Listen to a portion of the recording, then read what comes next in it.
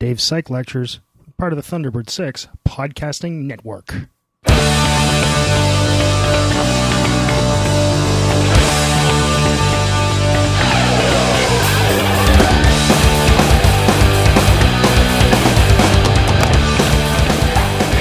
Okay, so last time we were talking about dust bait action.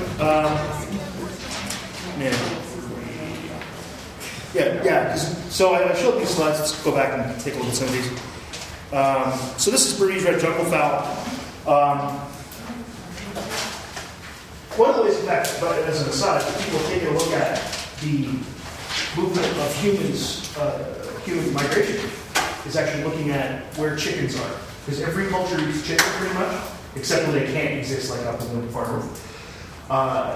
And they all seem to come from this breed. So you can actually look at where chicken bones show up and look at the genetics of it, the genetic clock. And you can actually see that literally all the chickens come from the Burmese red junglefowl, which is kind of cool. It's one of the pieces of evidence apparently for migration, how people migrate. So the animal starts out by fluffing up dust, and then its nose doesn't associate. There we go. And then it does a bill scratch, so it gets the dust up here, and then it really, actually, the animal almost builds up. You can't really see it in that picture, but almost a cloud. I was mentioning this, that with if you're using something like sawdust in a lab, you can actually, it almost looks like a cloud of sawdust. So it's really a lot, and it takes a good 20 minutes. Eventually the animal shakes it all off. And as I said, it's pretty complicated behavior. You can see here from this diagram that we've got all these different sort of behaviors that are part of the dust-bathing behavior system, as an ethologist would say. And it ends up with the body shake, which is when it shakes all the dust, which has got now dirt and oil from the fetid all attached to it. It all comes off, and now the animal's clean. As an aside, if you ever get a chance to see a talk by Jerry Hogan, who is now retired, so it seems unlikely, but if he's a world expert on dust bathing, he does a great impression of chicken dust bathing. Speaking of Hogan, Vestergaard, Hogan, and Kreut found that junglefowl actually don't need dust to dust bathe. Now, this is the case, though, only if you have the junglefowl that were raised without any dust, and they're raised on a wire mesh floor. Okay? So they have to be raised without any dust at all.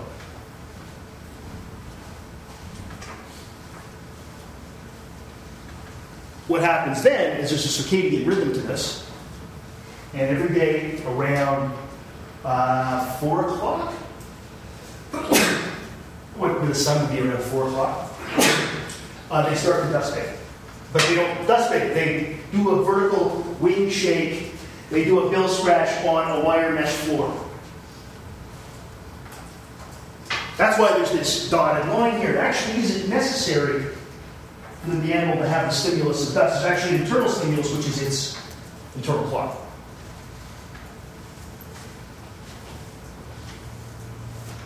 That's it, right? Yeah, rhythm. Now, if you take them and put them in an environment with dust, they will do it properly. However, if they have never seen dust before, they will do it without dust. Now, if you have the birds that are brought up with dust and they learn how to dust bathe as kids, or learn this is the right word? Yeah, that's what as kids, yeah, kid chickens. As chicks, they will not dust bathe, even though their biorhythm says, like the rhythm says, it's 4 o'clock, you should dust bathe, but they don't. They only do it if the dust is there. So they'll wait a few days until you give them dust. Then they dust bathe like crazy. Kind of like, you come back from camping and you haven't had a shower in 3 days. That kind of thing. So they don't need the dust for the behavior to develop. They don't need the dust as a releasing stimulus, as it's called in mythology, to make the behavior happen. But if they originally, when they were young, had dust, they always needed dust. This is one of those interesting phenomena in animal behavior that happens quite a bit where you get what we call suboptimal conditions, but the behaviors still develop. Right? Songbirds will sing a song if they've never heard a song. They just don't sing a very good song. They don't sing properly. They put out something called sub-song, typically. Same kind of idea.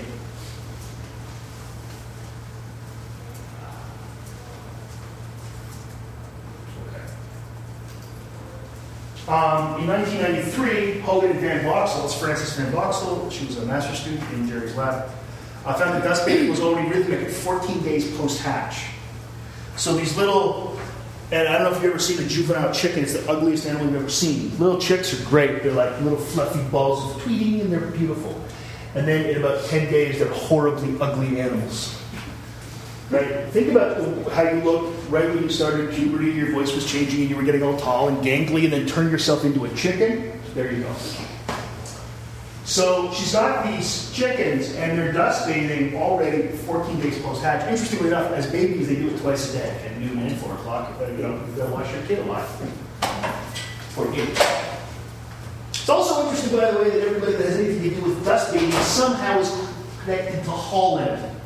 I don't know, it's some kind of conspiracy. They're all Dutch names. I find it a little odd. You might say, Hogan, yeah, but he's a postdoc in Holland, and they're a Dutch woman. Just saying. I don't understand why. It's crazy, they're all Dutch. Isn't that weird? Austin Powers, something. So this is pretty cool because it's very complicated behavior. It takes maybe 20 minutes, half an hour, and they do it daily.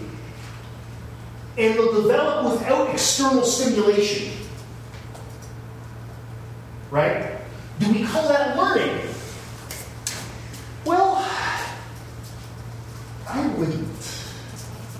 A lot of people call it innate. I know Jerry Hogan wouldn't call it innate, he would call it pre-functional, which is a cop-out because he doesn't like the word innate.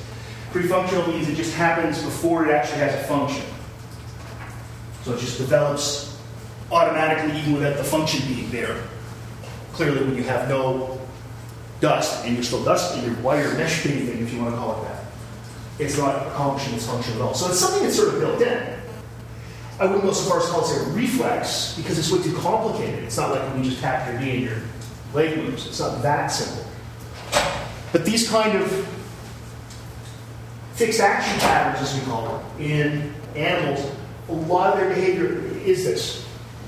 Right, I talked about the cat looking for a nipple, that kind of thing. I love mythology. By the way, if you take mythology school, you should take animal behavior. I have not made up the roster, we haven't decided it for next year, but almost certainly Psych 3106, animal behavior will be offered, because it's usually offered for 2 years. We can then take a series of fixed action patterns, what's called a reaction chain.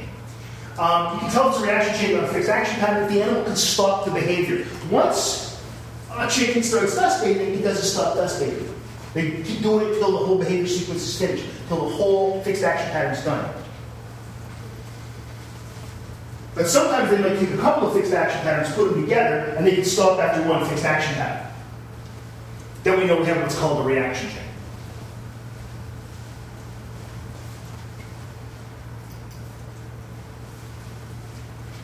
Now I've reduced all mythology down to a few PowerPoint slides, which isn't really fair, just like I did with all of history the other day. But the important thing to note about this is we have a lot of behavior in animals. People like Skinner, especially, and Pavlov will point to, and certainly John Watson, believe that pretty much all behavior was learned, and it isn't. There's a lot of stuff that you're hooked up with. And I mentioned the other day, no one has to teach you how to walk. No one, unless you have a problem or something, but as a baby, you're a toddler, no one teaches toddlers how to walk. Right? There's other things you have to do as a parent that are hard. That's not one of them. Babies, eventually they get up and they learn to walk. You don't have to teach your kid a language. They just start talking. When they hear the language you've been speaking, they speak your language. Right? We have, us humans, other animals, have a whole lot of behavior that's already in there. So you have to keep that in mind. Whenever you're looking at something and saying, is this a learned behavior, you have to look at it and say, well, not sure. Some things are they're hooked up that way. You can look at some of the greatest ethological work was done on herring gulls. Much of it by Jerry Hogan's wife, Leedy. See? And they're all Dutch. And what Leedy found was, along with other people, like Tim Bergen, some of these really unimportant people. That's a joke, Tim Bergen's really important. In ethology. Looking at herring gulls and how they retrieve their eggs. Okay. So, because a lot of what gulls do is they nest communally, okay? They sort of nesting grounds. And what can happen is the eggs can roll away. And when the egg goes away, you gotta go get the egg, right? How do they recognize their own eggs? How do they recognize if it's an egg? That's the question that was asked. When you come to think of it, actually quite an interesting question. So what Lee Hogan and Nico Tinbergen and all these guys did is they made fake eggs and changed the color and they changed the shape. And it's interesting because they are more likely, herring gull females are more likely to go after a perfectly round ball that is blue and white speckled rather than go after a blue egg. Because it looks more like an egg to them than their own egg does. They're paying attention to roundness and to dots, even though a lot of their eggs are completely blue or completely white. Very few of them are blue and white speckled. That's what's called a supernormal stimulus. It's like the ultimate, it's more egg-like than any egg you've ever seen. It's the platonic state of herring gull eggness in the herring gull heaven. A little Plato thing I went on there. So that happens quite a bit in ethology. So you look at a lot of animals, they'll take a look at something that they'll respond to something that actually isn't there, doesn't exist in nature, because it has all the characteristics that they are sort of hooked up to look for. That's kind of neat. All right, questions about that? Okay, habituation. Hey, look, it's actually a learning topic now. It's almost October, I thought I had to get on. Okay, we can define habituation pretty easily. It's decreasing the strength of the response after the presentation of the discrete stimulus. Okay, so it's kind of like getting used to something. As a mixture, sort of. Because when you think of getting used to something, like, I don't know, the sound of the projector, the fan. If you stop and listen, the fan's going. You get used to that pretty quickly and you completely ignore it. But that's not a discrete stimulus, right? That's not individual stimuli. It's constant. Okay? So it's not like when you go... so it's not sensory adaptation. Right? Because you eventually get used to sensory things. Like, I don't notice, until I think about it, that I'm wearing socks. I don't feel them. They just, oh yeah, I got socks on. Which is good, because you've got a lot of animal socks on right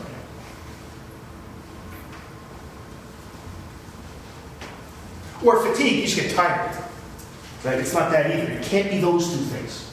So this isn't like when somebody you go to their house and they have a very loud fridge and you notice it. Or this isn't like when you go, and many of you now have been away from home for a couple of years, and you go home and you smell your house and you think, wow, our house smells weird. And actually, no, that's how your house smells. It's just that you got used to it over the years. Sensory adaptation. You go home and you're just like, what's the hell's Mom been cooking since I left for university?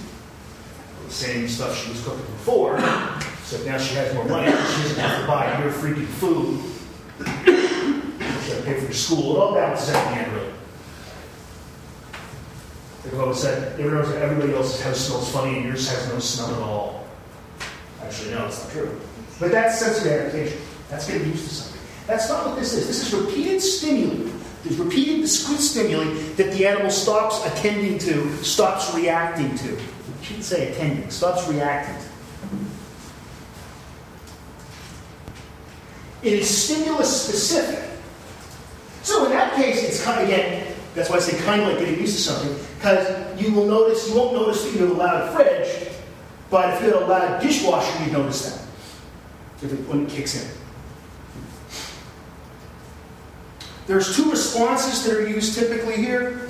Let's say you're doing this with rats. This is the orienting response and the startle response. Okay, so it's the orienting response or the startle response. So what happens when you make one of these stimuli, and it usually tends to be something that's going to startle somebody, it's like that, and the animal looks over. That's orienting. Or startle, you can measure startle a lot of different ways. Right? So it's an orienting response or a startle response in a more complicated animal than we'll talk about actually today. And there is stimulus generalization here. So let's say we're doing this with a tone, and our tone was 440 hertz, which is a C of some sort, I think. I don't know. I just know 440 from guitar tuners sitting around my house when I was a kid. So let's say it's 440 hertz. Now, we look at amount of startle. After repeated stimulations of I think that's middle C, 440. Okay? So repeated stimulations like that, the animal stops startling. So we're going to look at here on the x-axis, or sort of the y-axis, is amount of startle. And we're going to get, this is after a whole bunch of presentations, we're going to get none. Okay, we get no response. Then what we can do is we can try 430, 450, and then so we're going by what, 10, so 460, 420, 420, 410. Boy, do I get tired of that, by the way. Wow, it's April 20th. Great. Everybody say 420. It's just tiring. I don't care what your views are on marijuana. I think it should be legal. That's a whole different thing. It doesn't matter. But don't you go 420. You look like an idiot. Okay. Little rant there. I'll be back. We can look at amount of startle. It goes up. It goes up. Now, I don't know, in fact, to be honest with you, I don't actually know if this kind of change of 10 hertz at a time would present exactly the slope of those curves. But I know you would get, if you turned your head upside down, don't look silly, you will see something that approaches a normal curve. Because that's what you get. Okay? So you get responding, but you get some responding at, say, 430 and 450. The cool thing is they should be the same. They should be symmetrical here, and then same here, same here. And eventually when you get far enough away, the animal, because it's stimulus specific, the animal should respond completely. Okay? So, Thompson and Spencer figured a lot of this stuff out. They did this with different animals. The Aplysia, which are like slugs, sea slugs. Okay? This shows up in everything. So, for example, as I mentioned, that hurt. I have no depth perception, and I just stimulus. So we got stimulus generalization. It's gradual with time. What do I mean by that? I mean, at the beginning, the animal responds with a big startle, and then there's less startle and less startle and less startle. So again, if we were to graph this out, we have time on this axis, and amount of startle over here. This is like, again, discrete trials. We get a lot of startling and less and less and less and less approaching zero. And eventually the animal doesn't respond at all. Now, it could be startling with the Aplysia, you actually sort of pulp them and they withdraw their gill. You can do that with a little spurt of water, or you can actually touch them, but it's typically a little of water, and they withdraw their gill. Now, what we'll do, so this is over time. Does that remind anybody of exactly the same shape as the forgetting curve that Ebbinghaus found that? It's also the same shape as a learning curve, except we tend to go more learning. Well, more learning means less responding. More learning means less responding. Now, if we withhold the stimulus, so now we're going to stop for 10 minutes. And again, with an Aplysia, you might stop for 10 minutes. If you would start with a rat, you might wait a day. You come back. So now we've waited some time, so what I'll do is I'll bring the axis up here in order to start over. So in here we've got a waiting period. We get some responding. Note though we get quite a bit less responding, and then the animal learns very quickly. We get less responding than we used to get. Okay? And the animal learns quickly. What we're getting is called savings. That's what Ebbinghaus found. Remember, he found that when he relearned those lists of consonant, vowel, consonant, trigrams, that the next time around it was easier to learn. You can take this to a long enough point, by the way, a long enough sort of break, that the amount of responding on trial 1 is back to where it was before. That can be done. But you will still get faster learning. So it might be wait a couple of days, or with a sea slug, maybe half an hour instead of 10 minutes, and you will get complete recovery of the response. But the learning, so meaning the lack, again, this is something part of your head around, the lack of responding actually leads to the learning. The learning will happen more quickly. The curve will have more of a tight slope, and it will approach 0 much more quickly. It will hit 0 much more quickly. Make sense? You good with that? Okay.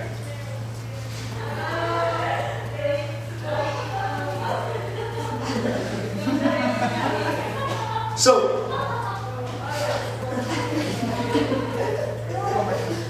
we're having fun. Great for them. Do it a little more quietly, but having fun. Okay, savings intensity. What do I mean by that? Well, the more intense the stimulus is, the quicker the animal learns. So if we're using a 440 hertz tone, the louder the tone, the quicker the learning happens. Okay? That's all that means. The quicker the learning happens. Yeah, obviously, this is going, or if you're using aplysia, the more intense, the more pressure you put in the water you're spraying at. Fine. Doesn't matter where you're using. Yeah, obviously, this comes to a point where you can get ridiculous. You're not going to get any learning. If you play a sound so loud that it destroys the rat's eardrums, it's not going to do it anything. That's clearly ridiculous. Right?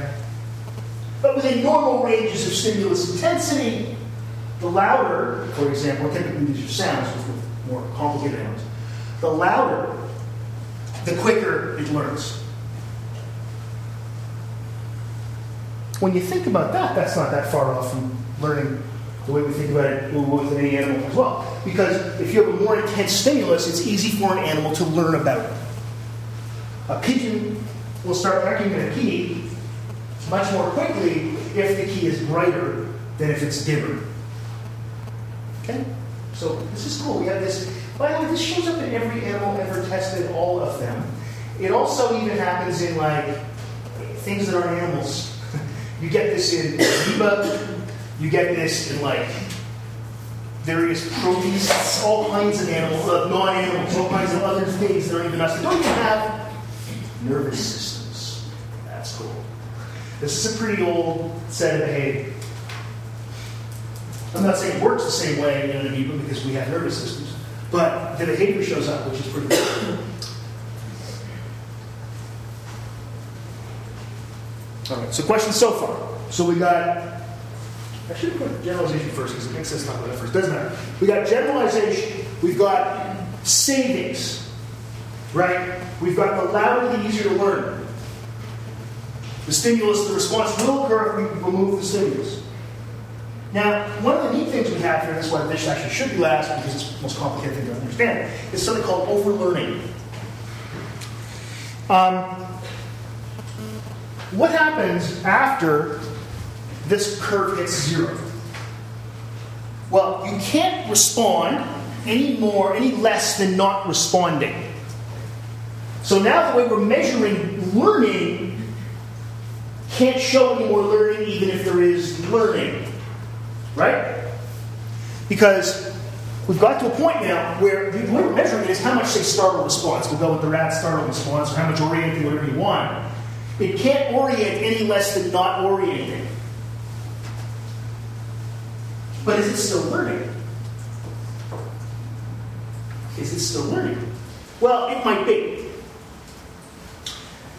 In fact, theoretically what's happening is this curve hits here, and it crosses, and it keeps going. We get what's called habituation below zero.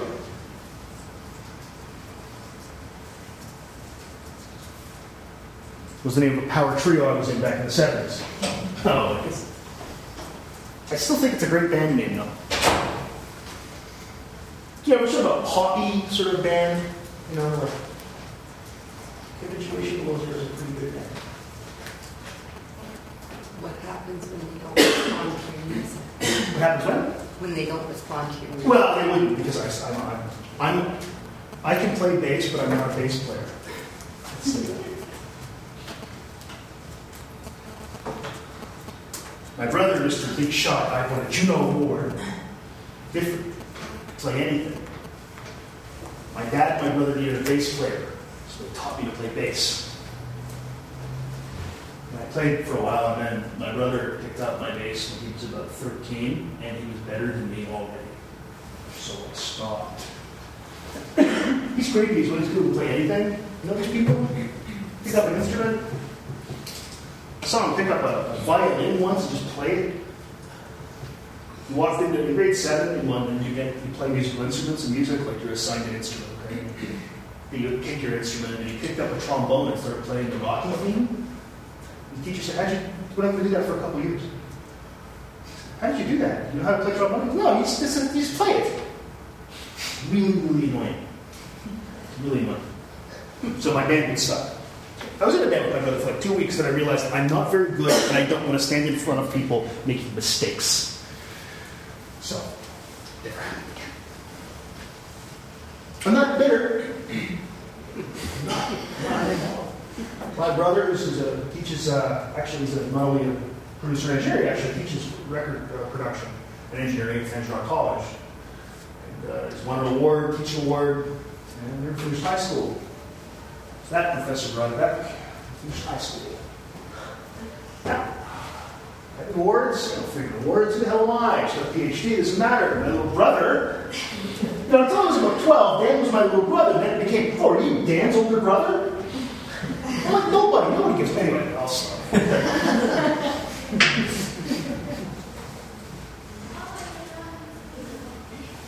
He looks just like Joel McHale. Joel McHale in the class. It's creepy how much he looks like Joel McHale. You know, the guy from the community, he looks just like him. Anyway, habituation below zero. How would we measure this? Well, theoretically, that's what should be happening. But how do we measure this? Well, the way we do it, in fact, I hinted at it before, is we withhold the stimulus for a while, and then see if it comes back, and then we see the length of time. Oh, did I draw this? Oh, I did. Look. If we add this to how far this is down, we get this much responding. So this distance here plus this distance here equals that. So we can tell how much the animal responded less than not responding at all by changing how much time we wait between withholding the stimulus and returning it, and then you look like you're confused with this. Yeah. And this is hard. This is kind of hard to get your head around. So I'll explain it a couple more times. What the animal's doing is its nervous system is still learning stuff, even though it can't respond anymore. Right? It's the same thing. Think about this with professional hockey players, which aren't playing. Professional hockey players, they still practice. I got a feeling Sidney Crosby probably knows how to skate. I'm just guessing. Pretty sure he knows how.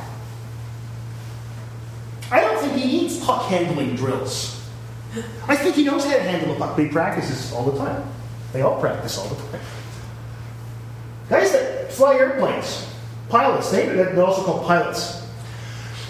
It's a technical term. I don't want to, get too technical. They know how to fly. Yet they actually fly in simulators all the time. They practice. Because even though their responding can't get any better, they're still learning. Their nervous system is still storing the information somehow. This is what's happening here. So the animal can't respond any less than not responding at all. But it may be the case that its nervous system is still storing this information somehow. And the way we get at that is after we get the habituation below 0, or we think we do theoretically, we just keep giving it and we don't get any response. We don't get any response. We do it a whole bunch of times. Then we wait a little bit of time. We do it again. And we compare that to a group where we stopped right here. We didn't do any more trials. And we get less responding, therefore more learning in the group that has been overtrained. Does that make sense? Does that help? It sounds like it's conditioning. It is conditioning. It's like... It's habituation is a kind of conditioning. It's kind of, yes, right? You say that again? Right. I hope. That's responding, so more learning. Yes, less in the group that has been given trials after it stops responding. One group we're going to give no trials after it stops responding. Let's say it takes 10 trials. But for sake of argument, say it takes 10 trials. Animal stops responding, we quit. Other group, we give it 15 trials. So at 10, it just keeps, it's not responding anymore, we keep giving it the lab ones. Now we're going to compare those two groups. We're going to give them the stimulus. We'll wait a little bit of time because we have to let the stimulus come back, let the response come back. And we're going to give the animal the stimulus back, right? And we're going to see if it gets a response. We're going to get less responding for more learning in the group that has been given the habituation below 0 trials. I get that, but yes. If you model that curve, yes, it would actually work out. Yeah, well, the thing is, you can't actually do this. This is all completely a guess. I know. Yeah. But theoretically, yes, it would equal the same amount of responding. That's what should happen. Is there a minimum, like I'm assuming if you did it right after, you'd still get no response? Yes, exactly. So is there a set delay that... It would depend on the task and the species. But the maximum would be theoretically combining. Yes, two. Exactly. Penny? No. You okay? Yeah. Make sense now? Yes. Okay, good. Yes. Okay, so you did your first trial, it's overlearning, blah, blah, blah. Yep. You do your second trial, it doesn't respond at all. Does that still count as learning? Well, that's what we're showing you that actually the animal is still learning because when we compare that animal to one that we start with at 0, it actually responds less, so it still learns So what if something. it doesn't respond at all? Not less, not at all. Well, that's why we have to wait a little bit of time. Okay. Because we're not going to get any responding whatsoever. Yeah, you're right. Okay. So we do this, and we get this over learning. And I mentioned this. Oh, yeah, go ahead. I was actually going to say, so that's kind of like when you've got the habituation below 0, Yes. it's kind of like your response to the refrigerator noise. You're not responding anymore. It's there. You know it's there. But just remember that the refrigerator noise is not habituation. Right. Right. It's sensory adaptation. Yeah. Right. Yeah. So that was really actually happening then is more of a sensory adaptation? No. What's happening here, because they're discrete stimuli, and because we get stuff that follows all these other things that are common to all kinds of learning, is that we can call this learning. We can say the animal's still learning even though it can't respond anymore. The same thing as I mentioned with any high performance athletes, where your ability to read, you can just read. You probably learn to read more when you read, but you can't get your reading speed any faster than it's going to be when you're reading all the time. Not a great example, but I mean... I understand that. So this is, as I said, and this in fact, we talk about overtraining happening with all kinds of learning. Is this where fatigue happening then? Oh, fatigue could play a role, and of course we're going to factor that out. We're going to make sure that we already know that how much will be too much kind of thing. Right. But I mean, we get this in complicated kinds of learning, like,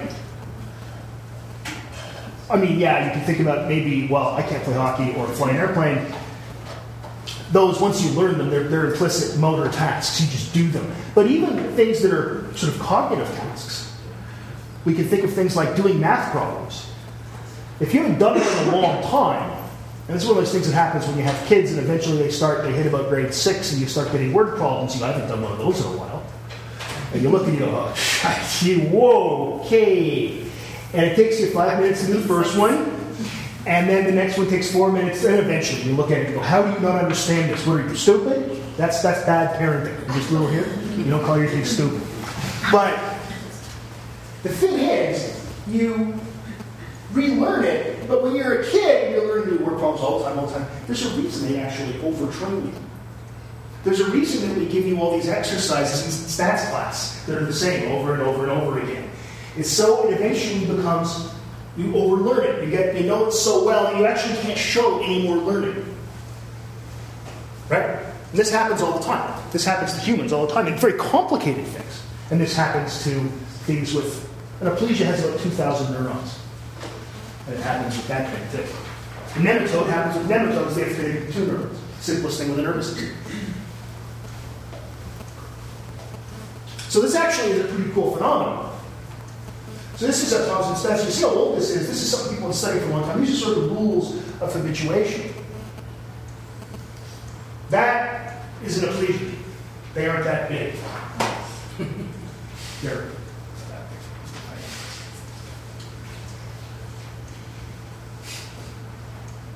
the picture and scale. They're not pixelated like that in real life either. Now, Kendall, in 2000, he did this work much before that, he won the Nobel Prize for this.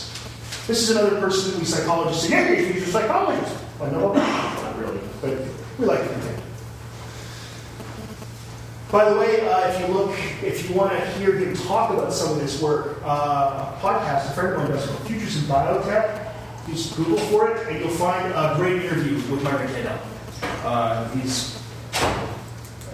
It's a show that I want sometimes. It's a shame you couldn't find me that I was on vacation, because I usually come on the behavioral ones, because my buddy Mark, who hosts this show, he's a molecular biologist of some sort. He doesn't really do this kind of, doesn't understand this, but as he'd say, if he was good.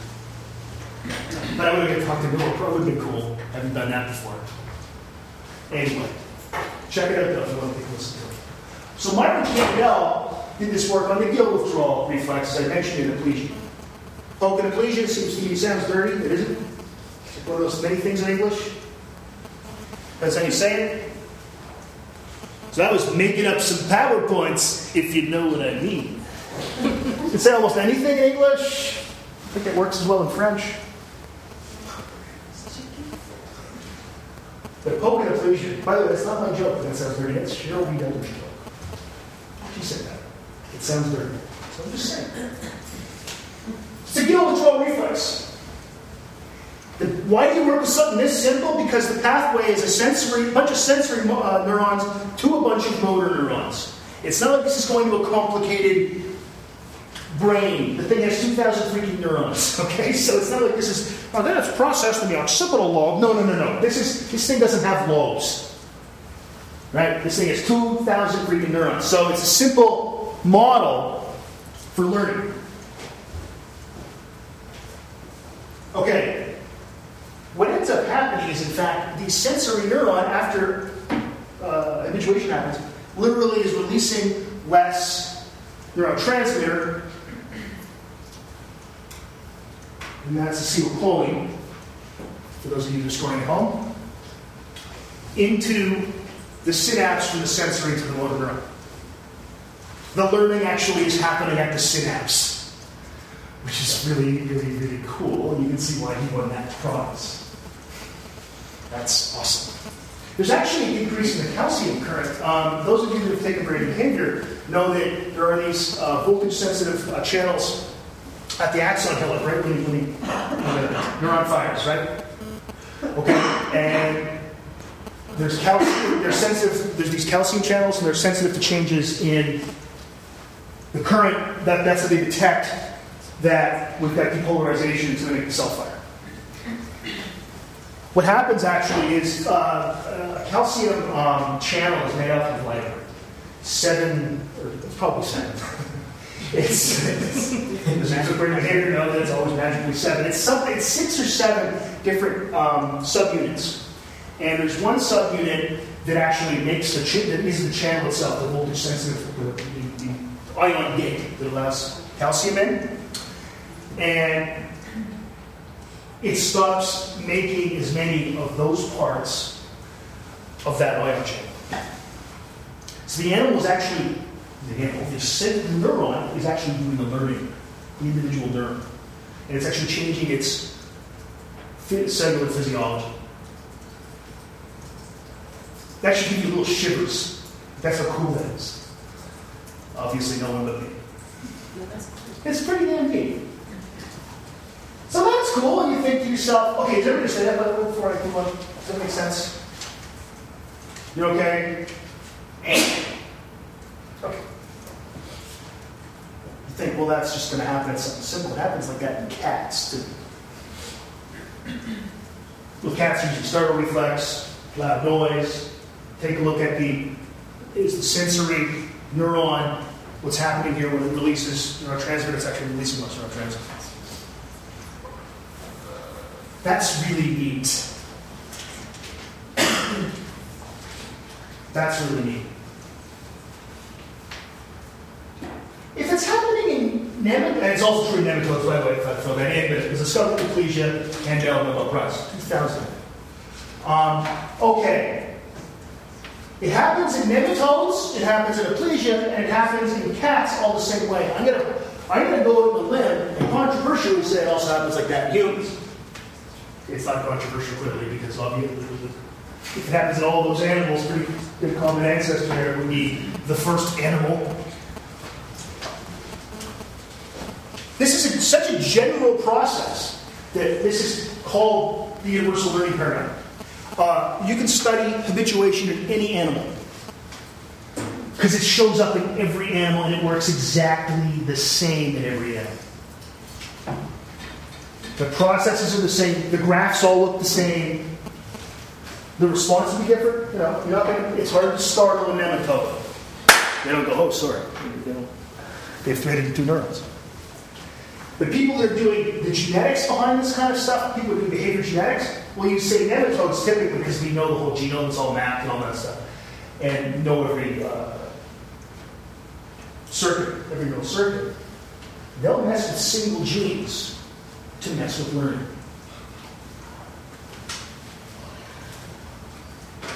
And that is pretty damn neat. That is pretty neat. Questions about that?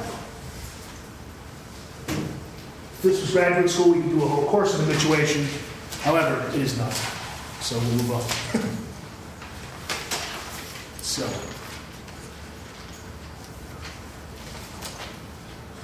Let's change the bag.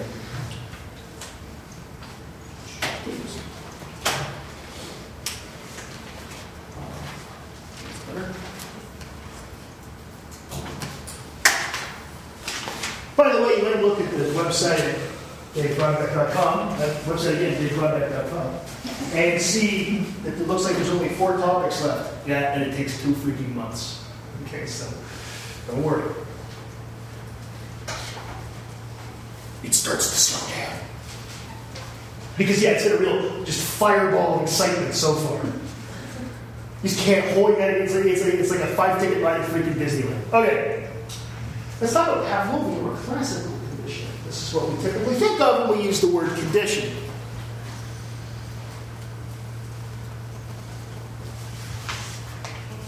It looks a lot like George Bernard Shaw, but it's actually from Pavlov. Pavlov was working on digestion. I don't mean he just had some lunch, a little bit of pork, and he was digesting it. That was kind of funny. You really should have. That was not a bad joke. Oh, just say it. He was studying the digestive system in dogs. Yep. Well, a Nobel Prize for his work on the digestive system of dogs. So he's like, I'm very good at this. We'll keep studying digestion in dogs. See, this is fun. I am a scientist. He didn't even speak English. So I'm making him sound like Ishtvan. He involves the dog's behavior. It involves conditioning the direction of reflexes. It was the clue. Just a way for me to do it. And it's got me doing it.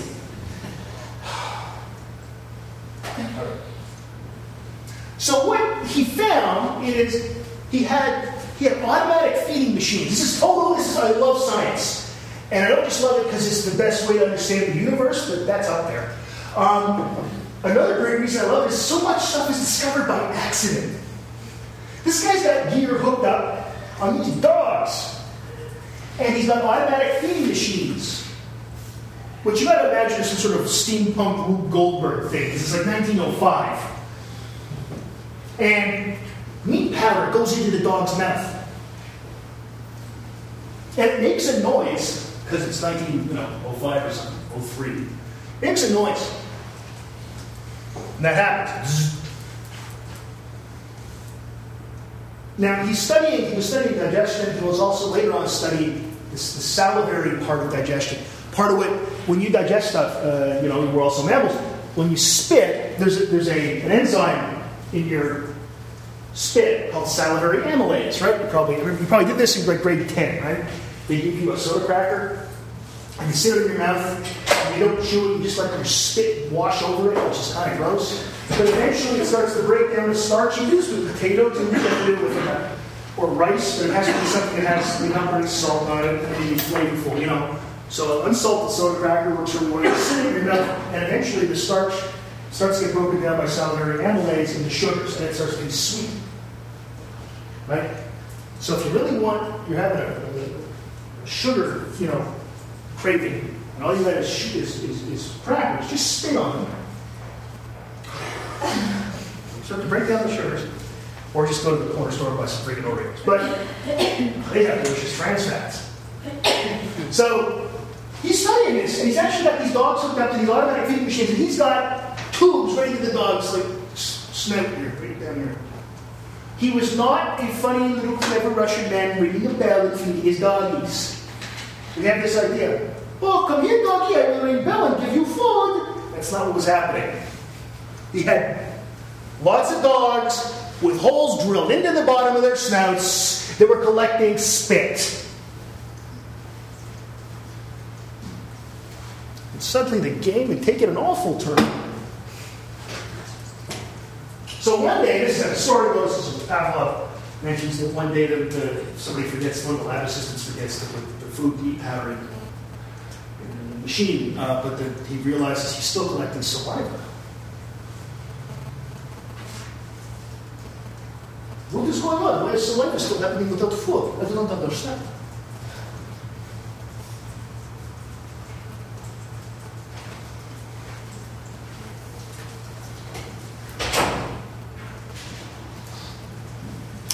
When you put food in your mouth, you salivate. That's any animal, any mammal.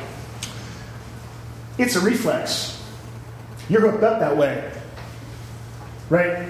You put pretty much anything in your mouth, you put a piece of paper in your mouth, you'll salivate. Okay? It's part of digestion. Pavlov was correct on that.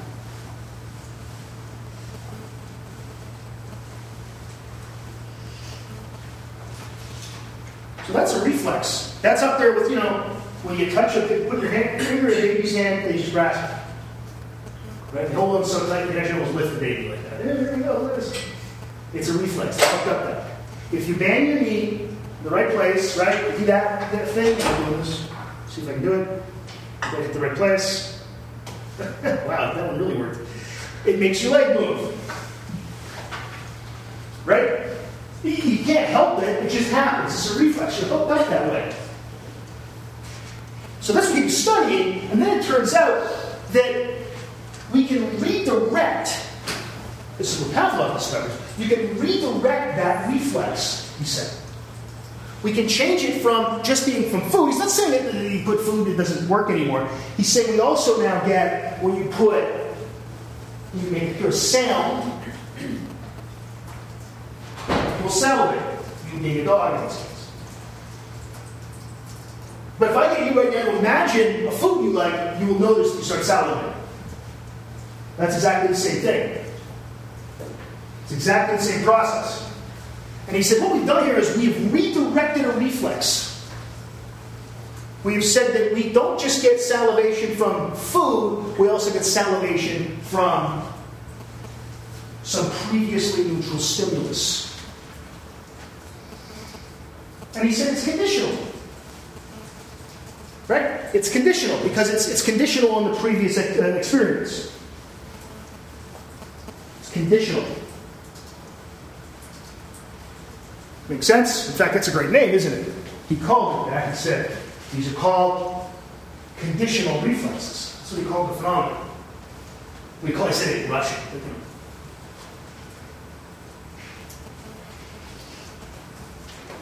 These are conditional reflexes. reflexes.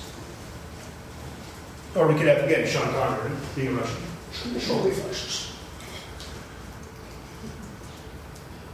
It's a conditional, well, the book's called Conditioned Reflexes. By the way, it's a very cheap book because it's out of copyright. And it was actually what was in copyright originally. It was in the Russian government was Russian Tsar, and then of course they had a revolution in Russia. I think you heard the Soviet Union was around for a while. Anyway, so this got really cheap. You should be able to pick up a copy of this book for, if you want to buy it, which, I mean, you really don't. It's so, it's great stuff, but it's really boring. Part of it is because, like, you can actually find, I bet you can find it in the iBook store on the iPad for free, or the iPhone. Yeah, he called it conditional reflexes, which actually makes a great deal more sense. Why is this called conditioned reflexes? Because it was mistranslated, because it was written in Russian, and Pavlov didn't speak English. This wasn't now when all science is done in English. Doesn't matter what language you work in, when you write something up, if you don't write it up in English, no one's going to pay attention to it. That's just the way the world works now. Just the way it is. Right? People don't read stuff in languages other than English. In graduate school, in fact, in a lot of places, when you go to in doing science, at least, other things is different. When you do any science in graduate school, a lot of times the classes are conducted in English, even at French or German universities. Because they have to read in English. A friend of mine, Sylvain, who works at University of Moncton at Edmonton, and he does everything in French, but he came and did his PhD at Laval in Quebec City, but he said they had a thing there where in grad school you could either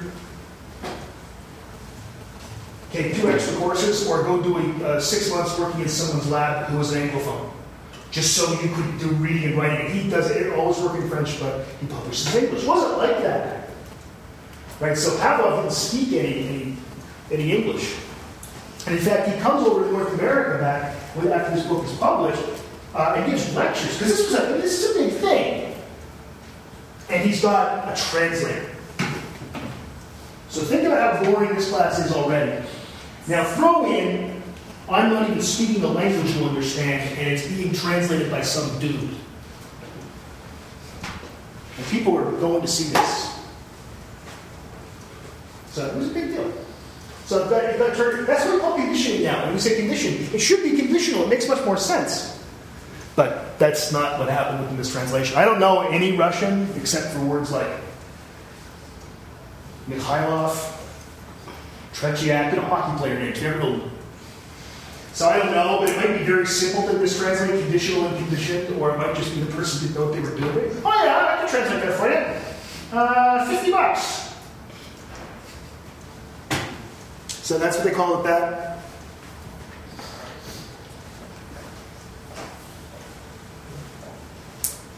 That's where we get the term conditioning.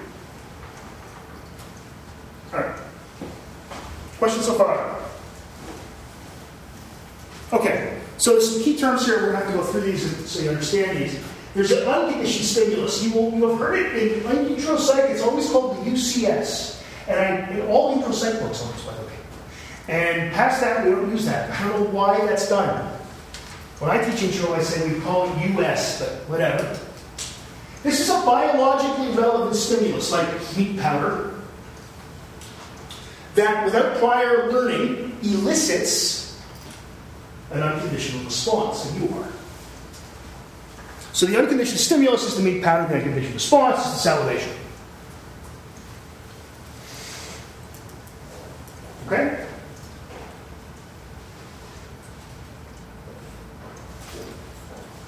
The conditioned stimulus, now see how much more sense this would make? If it was an unconditional stimulus, it doesn't matter what your prior learning is, it elicits an unconditional response. Stupid translator. Or why couldn't the Pavlov just spoke English? I was being a jerk there on purpose, that was fun. A conditioned stimulus, or conditional, makes no sense, is a neutral stimulus, like a buzzer, that with many CS-US pairings leads to a conditioned response. Okay? mix up. I think one of the reasons I don't like having an extra C in here is because it mixes it up with these. So I take those out. So UR, US, CS, CR. By the way, you'll see me mess them up too. And don't feel bad if you mess them up now and then. Everybody messes it up now and then. Good. Okay. So this again, this would be the meat powder, the US, the UR would be the salivation, the CS is the buzzer, the CR is the salivation.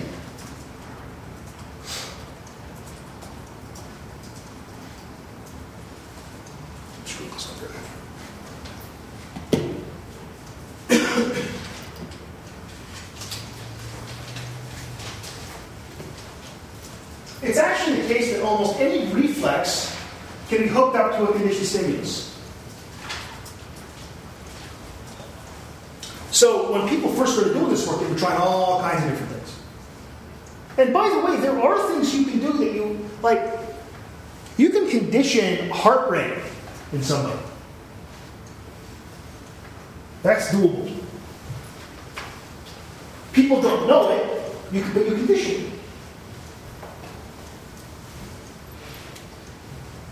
How do you think people that meditate slow themselves down to the point where they've conditioned themselves? That's all it is. It's not magic. It's cool, but it's just learning. Today we don't use all these different preparations. There's a few that we concentrate on. So a lot of you guys are using classical conditioning articles for your article review, and you'll see a few different ways that people have studied this today. There's eye-blink conditioning, and I talked about that. That's when you have a CS that is it's usually a tone, and then the US is a puff of air towards the eye, and the blink. This happens with people. It's done a lot with rabbits as well. But it can be done very easily with people. People learn it very quickly, and it shows all the same sort of phenomena you would expect. Okay, this is hard, this one, to understand. This might take the rest of the class to understand how CER works. We get what's called a conditioned emotional response, or a CER. I don't like the name there because I don't like the word emotional being in there, but whatever. Okay, how does this work? This is one that I'll talk about a lot of data that has CER in it, so I want to really make sure you understand it, and it's kind of complicated. So, with CER, the first thing you do is you train a rat. This is almost always done with rats. You train a rat to push a bar. And it pushes the bar, and you do it, and we haven't talked about Skinner and all that stuff yet, we won't for another month or so. But you've trained the rat to push the bar constantly. Push, push, push, push, push. And you actually can look at the response rate, and you'll get a nice steady state of responding. So the animal has now learned that if it pushes the bar a lot, it gets food. And the animal can never really predict how many responses it has to do, so it just pushes, pushes, pushes, pushes, pushes like crazy. So that's the first thing. It pushes a lot. That's not conditioned emotional response. That's just allowing us to measure something. We're going to be able to measure the responding, the bar pressing. So you always want something we can measure. Eye blink's great because we can actually use video or it used to be film. You can measure when someone blinks their eye. Salivary conditioning is great because you actually measure the amount of saliva. How many milliliters of spit do you get? You can measure that. What we're going to measure here is the number of responses. So now we've done that. That's beautiful. We now have a rat that's steadily responding. Pushing the bar, he's getting his little noise pellets. NOYES, they're a company that makes food pellets. Push, push, push, push, push, push. It's all going perfectly. And now is when it gets, well, you might think it's a little mean. Now what we're going to do is we're going to turn the light on, and as the light comes on, just after it comes on, we're going to shock the rat. That was our first album, which was called Shock the Rat. So,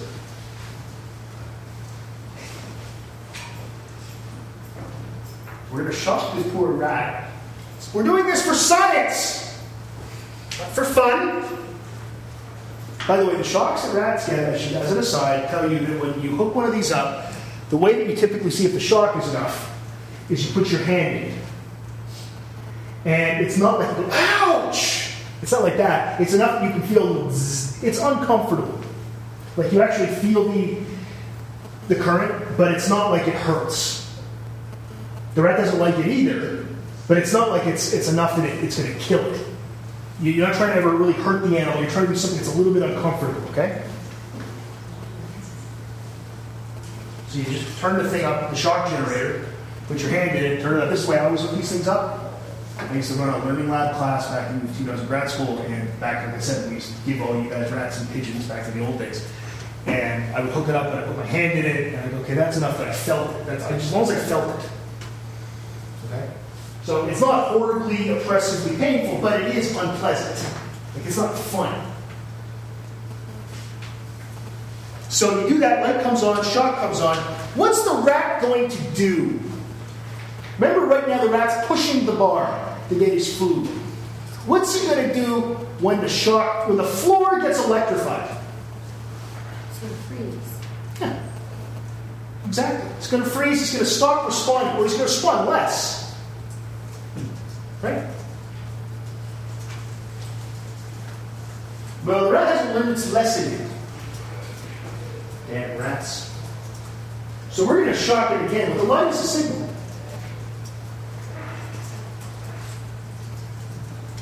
And now, eventually, we get to a point where the rat levels off its responding, and what we measure here is we see how much the responding has dropped off when the light is on. And then the way we measure, I can't even talk right, the way we measure this is we look at the amount of responding during the light when there's no shock. These are probe trials, tests, and we compare that to the amount of responding when there is no light on. And then we do a ratio of the number of responses per unit time. We can do probably per, we've done that with the unit time. There's 10-second dates, and this doesn't really matter. When the light is on versus when the light is off. If there are no responses when the light is off, and lots of responses when the light is on, we get what's called a suppression ratio of 0. We've completely suppressed responding. That's why I like calling it conditioned suppression. If we get a suppression ratio of 1, the animal hasn't learned a thing when the light's on, right? Because it's responding the same amount when it's pushing the bar without the light as when it's pushing the bar with the light. So at that point, we have a suppression ratio of 1, and we say that the animal hasn't learned a thing. So now the beautiful thing is here. We can have a whole bunch of rats, and it doesn't matter how much each rat responds, because some respond a little bit differently. We can standardize it across rats. Some people call this conditioned emotional response because the rat's scared from the light coming on because the light predicts a shock. Maybe it is, I don't know. I like something that's a little more about the operational definition, so I like calling it conditioned suppression. It doesn't really matter what you call it. I'll probably call it CDR a lot of times too, because it's called that a lot of literature. I just like that word emotion. I don't know that rats have emotions. They're anything like ours.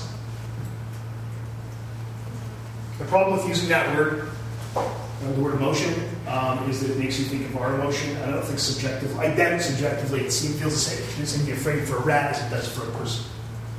I'm not saying the rat enjoys it.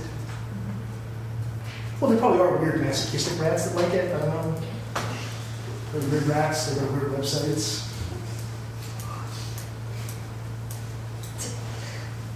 Do you understand CER? You get less responding, which means you have more learning.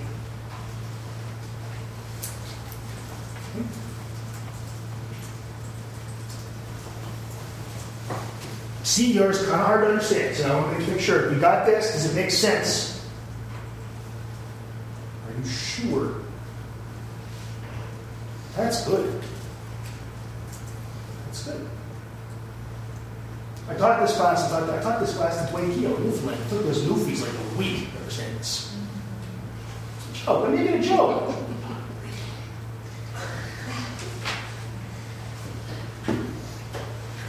Wasn't Eric Blaine understood it just fine. So Eric, who's now a PhD student in University of Alberta. Who's, anyway. We can use this, SCR, skin conductivity response. This is how we can measure startle. Actually, it's one of the ways we can measure. This is sort of way you can measure, again, sort of fear kind of idea here in humans. You just put, this is using a polygraph. That's all it is. Just using a polygraph. You sweat a little bit more when you're frightened, when you have a response like that, and you get a little bit more conductivity in your skin. That's all it is. It's nothing fancy. This is actually a pretty nice one because, again, we get a number. We want something with a number. Right? How do we measure learning in this class? I give you a number at the end of the year that's based on how you perform in some tests. They're measuring these services, right? That's what it is. So we always want a number that we can use. Look at this with the habituation. We got a number, the amount of responding. Right? So what we have here is a number. And that's the beauty of this. We can use taste aversion or food aversion. This we can measure. The beautiful thing about this is this takes one trial. So we take a rat and we give it a novel food. We wait a couple of hours and we make the rat sick. There's a lot of ways I mentioned, of course, to make rats sick. They used to use radiation poisoning a lot. Not so much anymore. But you might give lithium chloride, that'll make them ill. You might give motion sickness, which you can do, as I said, by flipping around your hand. Or you can actually put them on like a turntable kind of apparatus, and you spin them around. That'll make them sick somehow. And then the next day, again, how do you measure this? You give the rat a choice between two foods. That food that we hope is associated with sickness and some other food. You see how much they eat, one food or the other. Pretty simple. Really pretty simple. But again, we have numbers here. That's what we're looking for. We want to be able to quantify stuff. Okay. So there's the basic phenomena. You might still see some salivary conditioning. It's pretty rare now that it does show up. But typically you'll see CER used. It's very common because it just is so easy to use. You also might see, and I didn't mention this here, if you're using pigeons or any bird, you'll actually see a KeyPack response being used. And I mentioned this earlier on in the course. That's if I take a bird and I show it a light about the size of a loonie, usually now on a computer touchscreen, I show it a light, and about a few seconds in, I give it some food. Eventually, the pigeon starts pecking the light. It doesn't have to peck the light, it doesn't make the food show up any more quickly, but it does start pecking the light. And then again, we can measure number of pecks. Again, we just want something we can measure. We just want something we can measure. We don't want any qualitative data. Well, I think the animal learned something. It's not getting us anywhere. So, when Pavlov first discovered this phenomenon, he was like, how does this work? Well, Pavlov figured that what was happening was that the brain, in essence, was being rewired. He called it stimulus substitution. When he said that, for all we know, he called it Eddie Van Halen, but the guy who translated it as stimulus substitution, I bet he called it Eddie Van Halen. Guitar player. So he said that there were centers in the brain. Again, remember, this is a long time ago. We would now look at this and go, well, that's stupid. But you didn't win any Nobel Prizes, and neither did I. So let's not make Pavlov stupid. Let's think that this isn't a bad way of thinking when you don't know really anything about neuroscience because there wasn't any neuroscience yet. Okay? So we can sit here and giggle about how wrong he was, and no one's showing a picture of us on a PowerPoint slide in 20 years either, unless one of you goes on some kind of spree of some sort. Do it somewhere else. It's fine. We're friends. So he said there's a center for the U.S., like for meat powder. There's the Doggy's meat powder center in there. Qual que é o buzzer center in brain? Meat powder center attached to saliva center.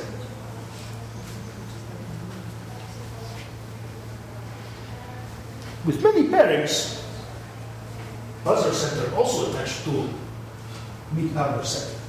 I'm sorry, I'm sorry, well, now I'm going to screw it up. I can't do accent anymore. So now the meat powder, the buzzer center now is now hooked up to the salivation center. So it's stimulus substitution.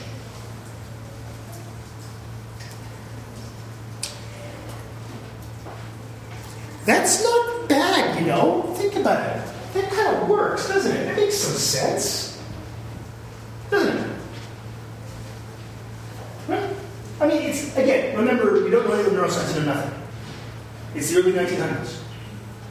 There's Bolsheviks everywhere. You're living in Russia. That's not bad. It's almost certainly wrong, but it's really not bad. It makes some sense. And you can think, theoretically, I wouldn't think of it this way, but you can think about that if that helps you understand it, and good for Pavlov. The problem here is that the CR, the conditioned response, is not always the same as the unconditioned response. Right? The conditioned response is not the same as the unconditioned response. So, the conditioned response to, I talked about this, to heroin, is that your body in essence gets ready for heroin. It's actually the opposite of the effect of the heroin. So if it was actually one stimulus substituting its connection for the stimulus, if the CS-US connection is now going to be a US, sorry, CSU, blah! I should draw on the board. I can't think of this. So what Pavlov is saying, or was saying, because he's dead now, is that we have a connection between the US and the UR, right? And then he's saying what happens here is the CS now also connects to the UR. Okay? That's what Pavlov is saying. The US and the UR, so the UR and the CR are the same thing. One's just a weaker version of the other because the connection is strong because it's a conditional, as Pavlov would say, response, or we'd say today, conditioned response. It's not an unconditional or unconditioned, as we would say today, response because it's not built in. The problem here arises when the CR is in fact in the opposite direction of the UR, which happens a lot in drug conditioning. Now, Pavlov couldn't have known this. Right? Pavlov couldn't have known this, so fine.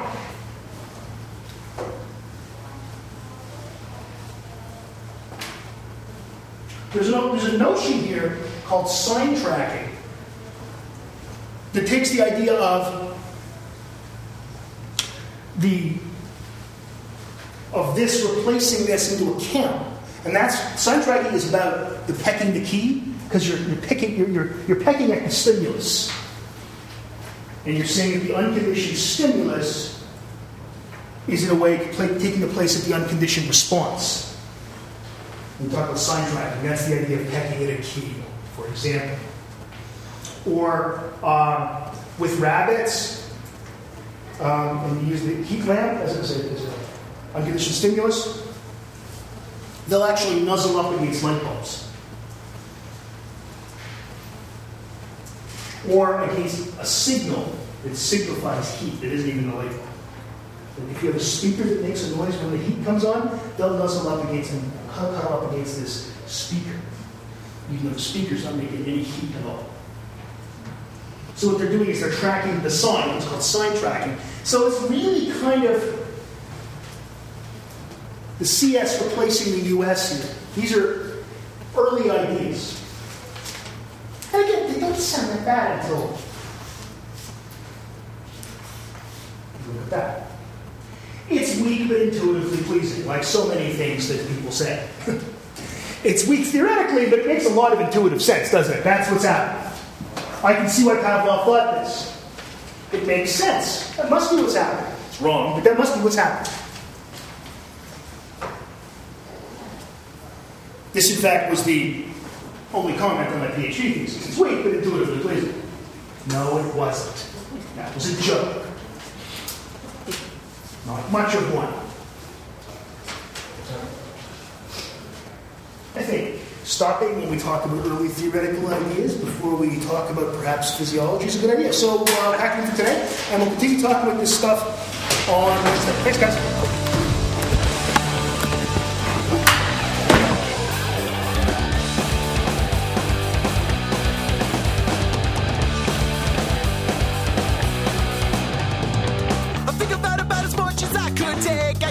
A feeling that I can't break, a mistake out and it's fine, but it's already been won. Let's go! Everyone knows what they know, but I don't. Life's a horror and it shows, so I'm sure maybe I'm wrong, but it's already been. And I feel like I'm cracking up. And I feel like I'm backing up. But I know I shouldn't stress, cause it's already. It's alright, it's okay. We're gonna make it anyway. It's alright, it's okay. We're gonna make it anyway. If I stay strong, if I stay strong. While I'm here, somebody finish my beer, it's not fair. Never been drunk and I swear that I know the secret to this is that it's already been won. Let's go! Everyone knows what they know, but I don't. Life's a horror in the show, so I'm sure maybe I'm wrong, but it's already been. And I feel like I'm cracking up. And I feel like I'm backing up. But I know I shouldn't stress, cause it's already. It's alright, it's okay. We're gonna make it anyway. It's alright, it's okay. We're gonna make it anyway. If I stay strong, if I stay